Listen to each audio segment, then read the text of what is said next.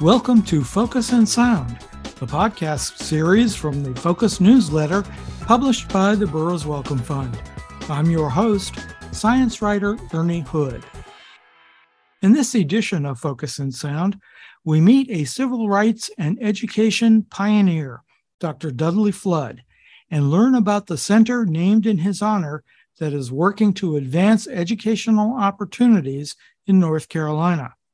To get us started, we will first hear from Burroughs Wellcome Fund Chief Diversity Officer and Strategist, Alfred Mays. Alfred also serves as a Senior Program Officer for the fund and oversees a variety of significant programs addressing education and diversity. He is going to provide us with some background information about the Dudley Flood Center for Educational Equity and Opportunity, which is within the Public School Forum of North Carolina. Alfred, take it away. Thanks, Ernie. I'm actually a board member of the Public School Forum. In 2015, the forum kicked off its 16th biennial study group, a year-long process that involved the work of 3 committees focused on topics related to expanding educational opportunity in North Carolina: racial equity, low-performing schools, and trauma and resiliency in learning. I had the honor of serving as a co-chair of the Racial Equity Committee. In 2016, Study Group 16, as it was known, released its final report called Expanding Educational Opportunity in North Carolina. It was the product of the collective efforts of more than 175 committee members and included a detailed action plan and recommendations. The report set the course for the Public School Forum and its partners to continue addressing educational opportunity in North Carolina in the years ahead. One of the important developments was the establishment of the annual Color of Education event, which every year brings together the many stakeholders to address the ongoing issues. Now, fast forward to 2019, at the Color of Education event, we announced a catalytic grant of $150,000 from the Burroughs Wellcome Fund to stand up the Dudley Flood Center for Educational Equity and Opportunity. The Conway Family Foundation joined Burroughs Wellcome Fund in making a $30,000 gift to support establishment of the center. Dr. Flood was brought on stage for the announcement that we were naming the new center in his honor. It was designed to be a surprise for him, and he was truly delighted. Since then, the Flood Center has become fully staffed, including Senior Director Dr. Deanna Townsend Smith, from whom we will hear shortly. They are working on a variety of programs, including the Color of Education event, which is coming up for 2022 on Saturday, October 22nd. The theme for this year is a walk through history, how the past informs the present. The hybrid event will feature a keynote speaker, Jelani Cobb. To further the center's work over the next year, it's a pleasure to share with you that the Burroughs Wellcome Fund has just made an additional $300,000 grant award to the center. The Conway Family Foundation has and continues to support fellowships and the Color of Education within the Flood Center. Additionally, the Flood Center has received key additional support from Amgen, Kellogg, MDC, Anonymous Trust, the Goodnight Foundation, along with additional funding specifically for Color of Education from Carney, Lenovo, the North Carolina Department of Natural Resources, and EPIC. That is where we stand today, and now let's enjoy hearing from Dr. Flood and Dr. Townsend Smith. To introduce Dr. Flood, I'm going to pass the microphone back to Ernie. Thanks, Alfred, for that terrific summary of how we got to where we find ourselves today. That history will provide a great context for our conversations with Dr. Flood and Dr. Townsend Smith. Dr. Dudley Flood was born in 1932 in Winton, North Carolina, a tiny town in Hertford County in the northeastern part of the state. He received his bachelor's degree from North Carolina Central University in 1954, his master's degree from East Carolina University in 1970, and his doctorate from Duke University in 1980. He has had a long and distinguished career as a teacher and school principal, a lifelong educator. He worked for many years at the North Carolina Department of Public Instruction. In the late 1960s and early 1970s, he and his Department of Public Instruction colleague, the late Dr. Gene Cosby, traveled the state to unite communities that were divided, sometimes bitterly, over integrating public schools. They are largely credited today with pioneering the process of integration in North Carolina public schools. In 2020, Dr. Flood's achievements were recognized as he was awarded the Friday Medal from the College of Education at North Carolina State University. In 2021, he received the prestigious North Carolina Award, the state's highest civilian honor, and most recently, the North Carolina Justice Center Lifetime Champions of Justice Award. Dr. Flood, thank you so much for joining us on Focus in Sound. Oh, it is my pleasure. I mentioned that you are a lifelong educator. Teaching runs in your family, doesn't it? It does. I'm from a family of 9, 6 of whom were teachers, including myself. Of course, being the 8th child in that family and having observed the others, I didn't know there was an alternative. I just thought that was why you were put on earth, was to teach. But once having gotten into the field, I got hooked on it. And I teach now because I can't help it. I really can't help it. I have no choice but to teach. If I were to have my life start all over again, I would make the same decision. I do believe teaching is the best way in which I could render service. So I've made that choice, and I have no regret about it. That's wonderful. Thank you. You were brought up well before the height of the civil rights era. What was your schooling like in your early days?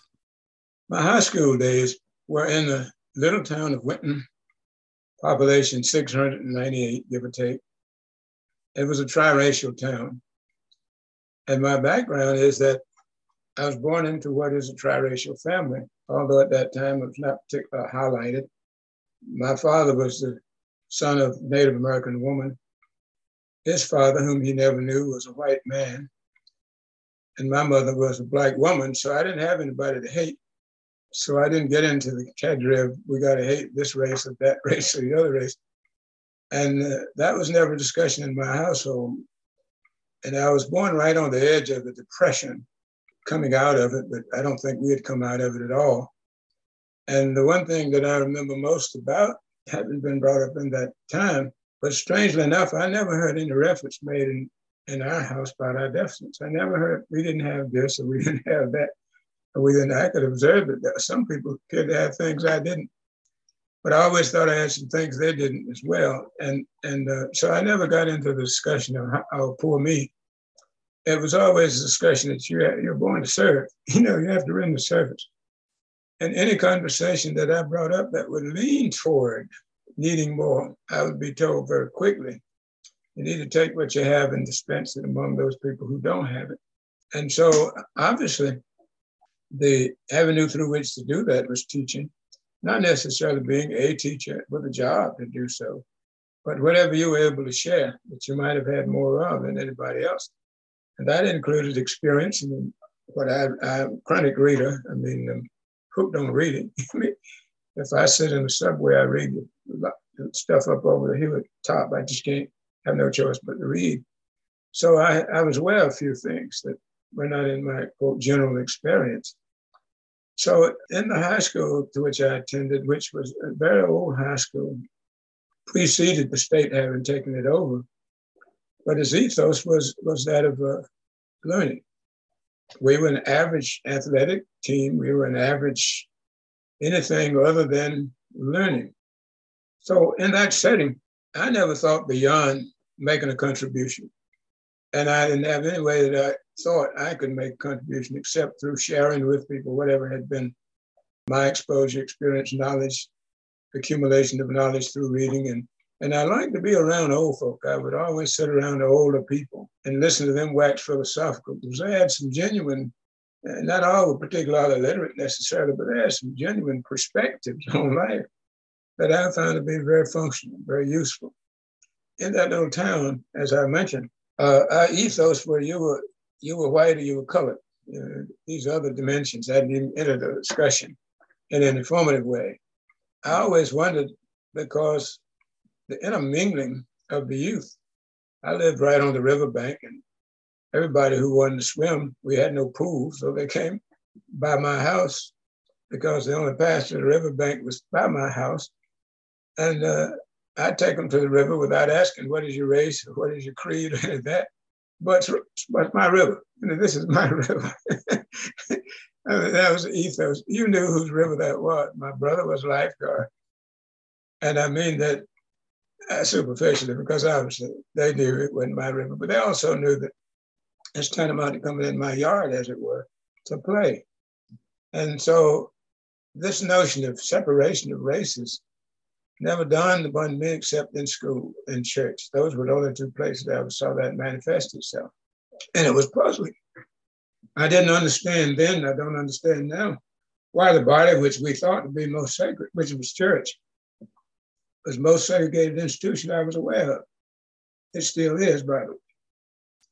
And we were adamant church goers, not necessarily by our own proclivity, but my mother was a devout churchgoer.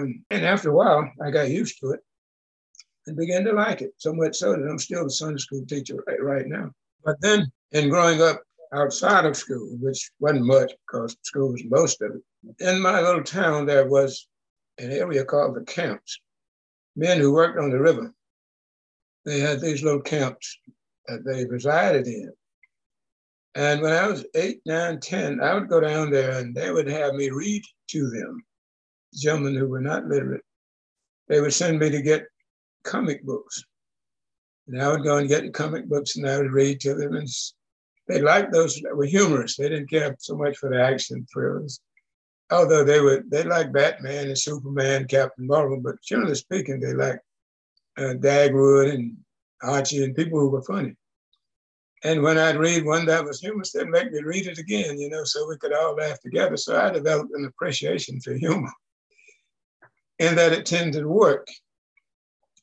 So growing out of that and having a family that appreciated a fair amount of levity, I found that humor was better than anger. It really was better than anger. And so to this day, I still practice that. It may be annoying to some folk, but most would rather have that than have bitterness. And so those were the things that I think had the greatest impact on how I developed to become the kind of teacher that I hope I was. And I'd like to think I still am. It sounds like those were some wonderful years, Dr. Flood. If you would, paint a picture for us of the years when you and Dr. Cosby traveled the state, working on meeting the challenges around integrating schools. It was far from easy, wasn't it? It was challenging. I don't know if I would determine it as not easy because we didn't know enough about what we were getting into to have any fear of it. Gene's mentality was very similar to mine in that Gene manifests no hatred for anybody. He was able to respect any and everybody, not agree with necessarily, but respect. I don't need to agree with you to respect you. Particularly, I respect your opinion and I really respect your circumstance that might have led to that opinion. That commonality made it very easy for Gene and me to work together with others. But very quickly, we developed one or two strategies that we thought would let us into places that were might have been disinvited. Number one, we were nobody's enemy, and we declared that right out. I don't come here as your enemy. In most cases, we had been invited to be there, and maybe not by the people whom we were working with, but we were invited. And so we didn't throw it our way in here and made it clear, if you don't find what we're here to do useful for you, the minute you let us know that, we'll just continue this and move on because there was always somewhere else who wanted us to be.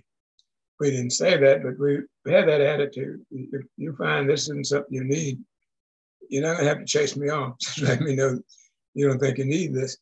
So having that mentality, Gene and I enjoyed what we did, even to the point of talking about what challenge we might expect upon going this place or that place or the other place. And then we almost always had some person on the inside who could give us some sense of the culture into which we were going. We realized that was one narrative. We realized that may not have a full scope of the culture, but at least it was a door opener. And generally we would identify with that person or those persons. Very often it would be a superintendent or a principal, sometimes a community member. But it would ensure that we didn't break in here, somebody wanted us to come and here's what we're here to do. And then we always determine for them what we're not here to do. And that is whatever we do here has to have three dimensions. One, it has to be legal. We're not here to help you break the law. We're about to break the law ourselves. Secondly, whatever we do has to be educational sound. We will not endorse and not recommend something that we can demonstrate through knowledge or research that to be educational sound, because we're here about children. The only person that has a right to be at school is children. Everybody else is here by privilege. The law doesn't grant me a job. It grants children the right to education. So anything we have to do is be educational. And thirdly, whatever we do has to be mutually consensual. That is to say, we don't all have to like it and agree on it. But consensus to us meant that everybody had an opportunity to have his or her perspective injected, and then we draw some conclusions, and whatever we've resolved here is consensus. So we might have to stay a little longer to get to that consensus point. We're not going to take a vote. We're not going to say, all who go raise your hand. We're going to determine that we are in consensus, that what we've determined is good for your children, here's what we'll do. And so we really didn't have time to be bitter. We didn't think about ourselves, to be honest with you. It was fairly challenging in some instances because you were starting with polarization. You were starting at people different ends of the perspective about how they felt and thought. And then we understood as well, people don't remember so much what you say, but they do remember how you make them feel. And we were able to cause people to feel differently about what they were doing, saying, thinking. You need language to do that. But I'm not sure that every single word that comes out of my mouth is golden. But I am sure for a fact that the way you perceive that I see you as a human being is golden. I'm certain of that. And so we were both fairly skilled, but we didn't need a skill because our nature to see the good in people, see the positivity in people. And therefore, we never talk about what you're doing wrong. We talk about how there might be some improvement too, which is very different from telling you how dumb you are. We never use that kind of terminology. It was always, have you given him a thought to maybe this would work if, that sort of thing. And so the difficulty was less because it was natural for us. I think for somebody who didn't have that natural tendency, it would have been a very untenable job. But I couldn't tell you what my hours were. I've been at dinner on Sunday and somebody calls and says, we need you in Asheville at 8 o'clock tomorrow morning. I'm having dinner at 5 o'clock in Raleigh. At that time, it was 5 hours, best you could drive. We didn't have I-40 at that time. So you couldn't give a lot of thought to yourself. We were very fortunate both to have wives that understood what we did and understood why we were doing it. And they knew that it would never replace them, but it would replace everything else. Because everything else becomes second to what we were doing. So that commitment showed people knew we're not here because this is a job. We're here because we're committed to what we're doing. So I think that atmosphere makes it less than difficult. We really had fun at it, but it was challenging. Well, Dr. Flood, from your perspective, what is the state of public education in North Carolina today? I'm sure you've seen substantial progress over the years, but do you think there remains a great deal of work to be done? I think there's been progress, and I think there's been retrogression in certain arenas. We recapitulated about race relations. There's no question about that. I don't even want to be glib about it. Race relations are not where they were in 1970, 75. One of those reasons is we don't have anybody whose full-time job it is to tend to that. And that's not self-aggrandizing, but when we quit, nobody took up the mantle. I mean, no official. There were people running around in pockets doing this or that or the other, but it didn't have the weight of the government behind it. We had the weight of the government. We represented the state of North Carolina.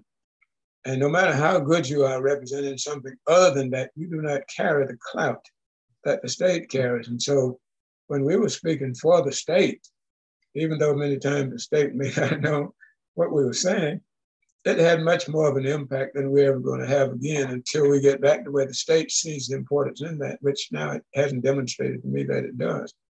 The other was that polarization was an accumulated polarization growing out of what they had experienced heretofore. We being old enough to experience the same thing they had heretofore, we weren't starting with, we were starting at ground level, but not beneath that. Now, we have a different kind of society in which polarization is political. I never knew any instance in which we asked somebody, what is your political persuasion, or we didn't even guess it because we didn't care. I mean, that isn't what we're here for.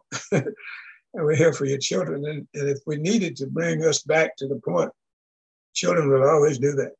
I've never met anybody who didn't think children ought to have something. Maybe we don't all agree what that was and how they ought to get it, but something. So we'd always stay away from that. Right now, there are instances in which I feel that we feel prohibited to say what we know to be the right thing, the best thing. We're prohibited from doing the thing we know that would be better. We don't go do something worse, but that means that we're idle. I mean, we fail to do those things that we knew would work well. I think there's less appreciation for the historical perspective of the progress we've made than I've known there to be heretofore. So much so that, except in an interview like this, I rarely talk about my past. I rarely talk about it because not many people want to know anything about what was. And certainly they don't want to get beyond my past. They don't want to go all the way back to the 16s and 17s. And that's the difficulty because that is what our culture stands on. Our culture stands on what it was and how we matriculated from that to what we are. I always like that old saying that today was tomorrow yesterday. And I act on that. Today was tomorrow yesterday. If I didn't know that was tomorrow, how would I think there's going to be progress in front of us? So I can demonstrate there'll be tomorrow because today is that tomorrow that we were talking about. So when we can focus and get people to look out front of them, not so much through the back window, but through the windshield about what is possibility. And it is built on what has happened. We're better off. But when we begin to limit what we can have in discussion, when we begin to politicize discussions that ought to be educational in their nature, nothing political about, I taught Karl Marx, I taught Mein Kampf when I taught history. That didn't make me a Nazi. When I taught Karl Marx, that didn't make me a communist. It was teaching. I didn't make any of my students communists either. And if I would teach it today, yes, sir, I would teach enslaved people had this to go through and all the rest. They just have to put me out because I don't think you can be enlightened, to the progress we have made. I don't think you're being inspired as a Black person without realizing the things over which we have come. And that tells me that it's possible. The great motivator is possibility. And if I don't know it's possible, how can I be motivated to do it? So if anybody knows how you get off that riverbank on which I grew and wind up in the state superintendent's office, nobody knows that. They think that's a myth. They think, okay, you lucked out, or somebody favored you, or you kissed up to somebody. So unless we're able to teach our history in genuine fashion, then we're never going to be able to get what we need to get out of our youth because the inspiration factor is missing. So I think we're doing many things much better. We have more opportunities. We have more material things with which to work. We have this medium, which didn't have when we grew up. But the personhood still needs some work. Our personhood still needs some work. And I say still needs because I just told you, I believe it's doable. I wouldn't be at it if I didn't believe it's doable. I should have been retired 40 years ago, but I believe every day I've lived, I've done some good. Some to a lot of people, some to one or two people. But that's what we have to believe. If we're going to be a good society, we have to keep on believing in the possibility. And we all have to be willing to put in your 2 cents and whatever we can. So I think education is at a point where we have to make some really serious decisions about what do we want America to look like? Because education is going to look like what we want America to look like. And right now, I'm not sure that's clear to me. So what about the state of racial equity in our schools today? Where do you think we stand at this point? I think we're at a point where we're making more effort than we might have made in a time when it would have been more timely to have done so. But we can't go back and undo any of that. had the continuity been there, we wouldn't be having this discussion. Had there been a continuity, had we capitalized on what we knew already in the mid-70s and continued that, we wouldn't be having this discussion. But we had a lapse. And then we had a recapitulation. And now what we're doing is digging out of the recapitulation factor. So the degree to which we're getting enough people who are comfortable even discussing these issues and who have the knowledge and the skills to discuss them and who have the language to do so. Language is a critically important thing. In having these kind of discussions, not everybody has that language and who have the temperament to do so. That's another ingredient. And it's hard to transport that temperament from yourself to somebody else unless you have a lot of time around them. If they're around you enough, it rubs off. But you can't go in 30 minutes. Many of the invitations I get are 30 minutes. You're wasting my time if you're asking me to come somewhere and take 50 people or 60 people and modify their web in 30 minutes. You're just paying me too high a compliment. I can't do that. Now, I can make them think about a couple of things, but that won't work. I mean, there has to be an opportunity to be more than what people are willing to put into these things now. The excuses they give me is that they don't have time, they got to get this done, they got the other done. I understand that. But the end result is what you didn't do is you didn't have an effective opportunity for your people to modify their paradigm about how they address diversity. And we might have opened their thinking so that they may be a little better off, but they're not where they need to be yet. So I hope we can develop enough patience again. There was a time when everybody knew we had a problem back then. Everybody knew that. You might not have liked it, but everybody knew it. Most people don't know that now. Most people look at how they're doing. I'm doing well, so what is the problem? And I don't want us to have another instance in which everybody knows there is a problem necessarily. But I'm fearful that would be what it would take for us to say, we need to modify our direction here. And we need to understand we're in the people business. And if you're trying to put something into the empty mind and empty body and empty soul, you're swimming upstream.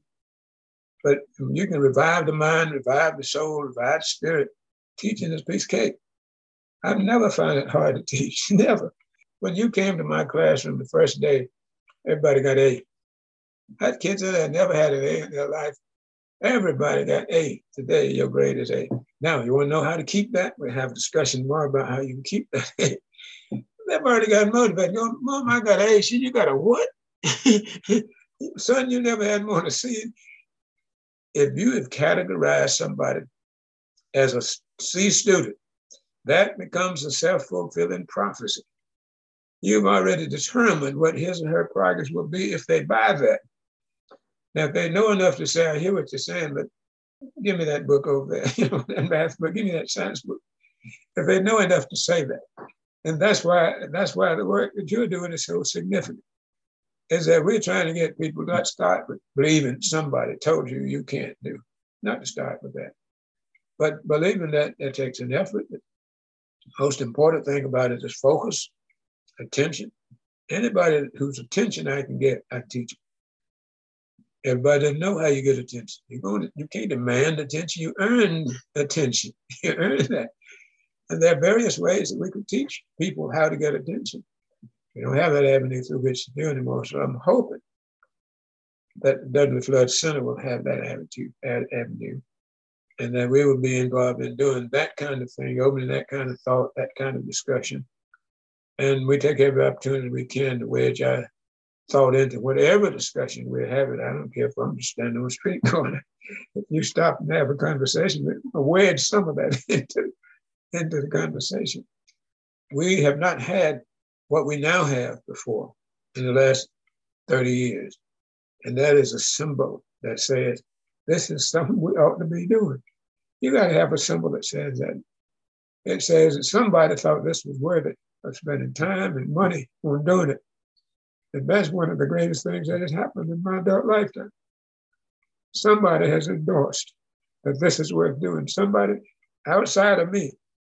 It isn't about me at all. It's about Boys Welcome and others who said, this is worth doing. Somebody's going to listen because it has been said by people who are thought to be capable of making good decisions. So that's where I think we are now, and I'm happy about it. I'm happy. Not finished, but just happy. I'm going to be happy yet, but I'm happy about where we are because we have an opportunity. And I haven't had that opportunity before for the last 30 years. So I'm personally happy. You may have already just addressed the next question, but I'm going to go ahead and ask it anyway to see if we can get a Sure. different perspective. How do you feel about the center named in your honor, the Dudley Flood Center for Educational Equity and Opportunity? Do you think it is fulfilling its mission to serve as a hub for the various stakeholders to implement the recommendations of Study Group 16? I think the center is in its infancy. So it's prejudging to say what it is going to be. Insofar as where it is right now, its mission has been clear in that regard. Its effort has been clear in that regard. Its staffing has been clear in that regard. Its thrust has been clear in that regard, and it has gained respect so quickly. You know, one would have thought it would take several years even just to get respect for its existence, because keep in mind, we're moving in a direction it hadn't been moved in for a few years in an official way. And we spend some part of almost every day, some of us, in thinking about how we can strengthen those elements that we have in our mission statement. But I'm delighted at the progress we've made at this point. We have an amazing advisory board. We have amazing support from the Public School Forum per se. We have astonishing support from funders. Those are things that one could not anticipate, going on. You just had to say, if this were to happen, this is where we'd be. Whoever thought it would? And when it happened, there were still some people who had to wait and say, is this going to last 6 months? We went through a little while. The report was, 2-3 years old. We'd done everything else in the report except this. And I don't want to blow Alfred's head up, but had not been for him stepping in when it did, this would never have happened. And I know he had to be in the right place at the right time, have the right support around him. But now it belongs to everybody. Alfred doesn't claim this, it's everybody. I don't claim it. Leona doesn't claim it, it's everybody's. The key has to be that this is your center, it's here for you. You tell us what you need from it. We know some things that we will provide you with, but you tell us what you need from it. We haven't said no to anybody yet. And that is what I view. I view it as being the catalyst to propelling us somewhere. But I also view it as being the reservoir of things that many of us know and haven't had anywhere to store. And nobody has asked us in the profound way that historically they could continue to use it. So, oh my goodness, where the center is now is so far beyond anything I've seen heretofore in education in this state. And I've been in education now since 1954. And I haven't seen the like. Even when we were at DPI, our job was this, but we worked for the state of North Carolina. We knew there were inborn prohibitions. We knew how far we couldn't go. Center didn't have those limitations. I couldn't have had this interview with you when I worked for the state of North Carolina. It would have belonged to it. It would have told me what I could say and when. That's not pejorative, it's just a fact. It's the way the institutions work. I respected that, and they gave me a great opportunity. Gene and I had very little surveillance over what we did or didn't do, but we knew constraints that were imposed by virtue of you having to work within the confines of what public education does and stands for. The center is wide open. I'm working right now with churches. If I had worked with churches when I was at DPI, I'd been a conflict of interest.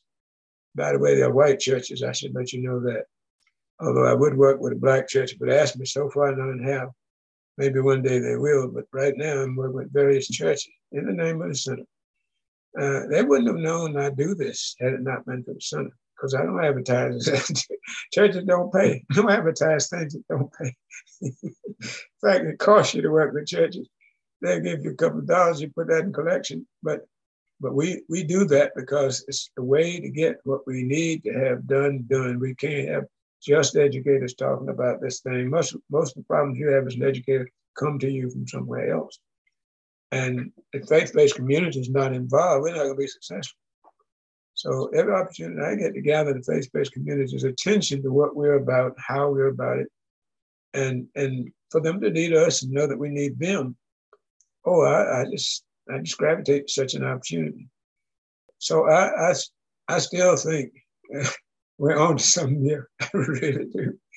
I think we're on to something. It may not show, but I'm happy about that.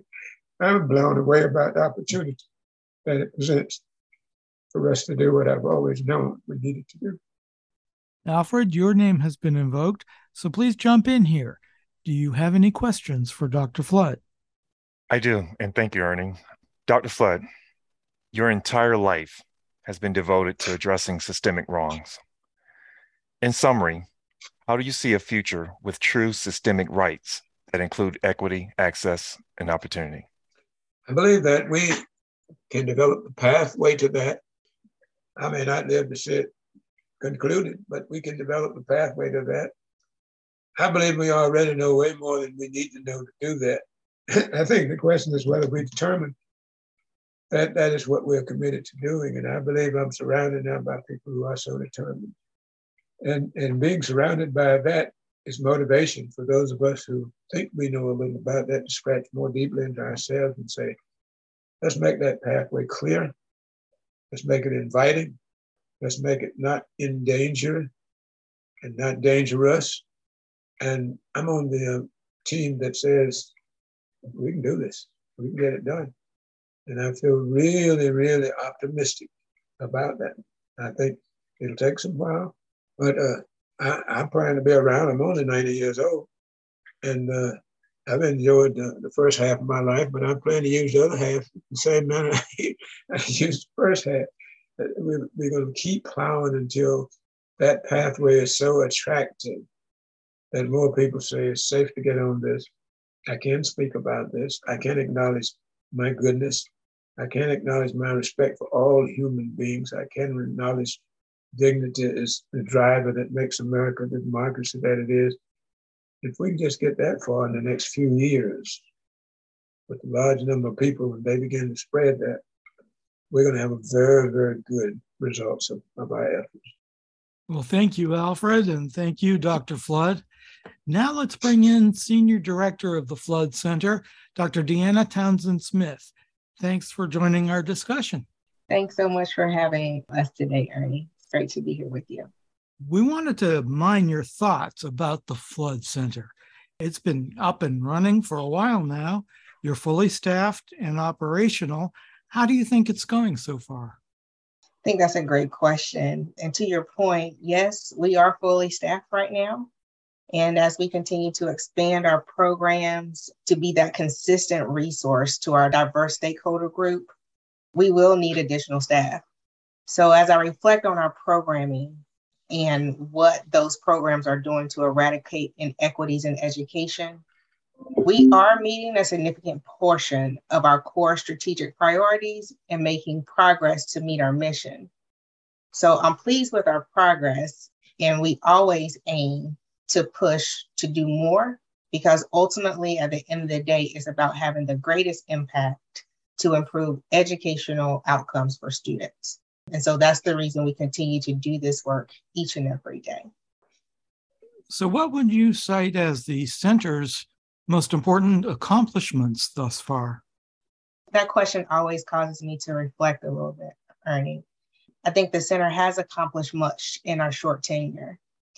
Two areas of great accomplishment are directly related to our capacity building and convening of stakeholders through a number of programs, but most importantly through our largest event, which is Color of Education, which brings together hundreds of key stakeholders focused on achieving racial equity and dismantling systemic racism in education across the state. Another area of accomplishment would be in the area of partnership. Each and every day, because of the model that we have in Dr. Flood, we are growing more skilled at developing and sustaining meaningful collaborative partnerships with organizations, philanthropy, and schools to maximize academic impacts across our state. Most recently, we released a framework for change because earlier you heard from Dr. Flood that language is important. So this framework for change helps to solidify common practices to address those recommendations that were in the Study Group 16 report. Because common understanding, language, and practices help to guide everyone in what needs to be done and get us to the goal of achieving educational equity. Dr. Flood often says, and I'm a firm believer, that we don't need another report. We need to act on what we know. And our framework is a start for us. It's our commitment to act and to ground others on how we move forward to meet the needs of each and every child. Well, you mentioned moving forward, and I'm sure a significant part of your position with the center is looking forward. What is your vision for the future of the center? My vision for the center is that this center becomes the consistent resource it was visioned to be. So we must continue to expand our programming and to support our stakeholder groups to eradicate systemic issues. The center should and will be the constant resource to support others in this work now and in the future. That's my vision for the center. And finally, Dr. Townsend Smith, what has the support from the borough's Welcome Fund meant to the center? It's humbling, number one, but the support from Borough's Welcome Fund has meant that we can exist in a time when others have not wanted to take a stand to address equity. Their support has been and continues to be integral to our existence. Because of Borough's Welcome Fund, others are now willing to come to the table to support our work. And you see more organizations feeling empowered to lead in this equity space. One of the core competencies of our framework for change is modeling. Because of Borough's Welcome Fund, we are able to model how to achieve educational equity by allowing others to see what they can aspire to be. Dr. Flood and Dr. Townsend Smith, thank you so much for joining us on Focus and Sound. Thank you, and it's been a pleasure. Thank you very much. Yes, thank you so much for having us today. I want to thank Dr. Townsend Smith, Dr. Flood, and Alfred Mays for participating in this Focus and Sound podcast. This is Ernie Hood. Thanks for listening.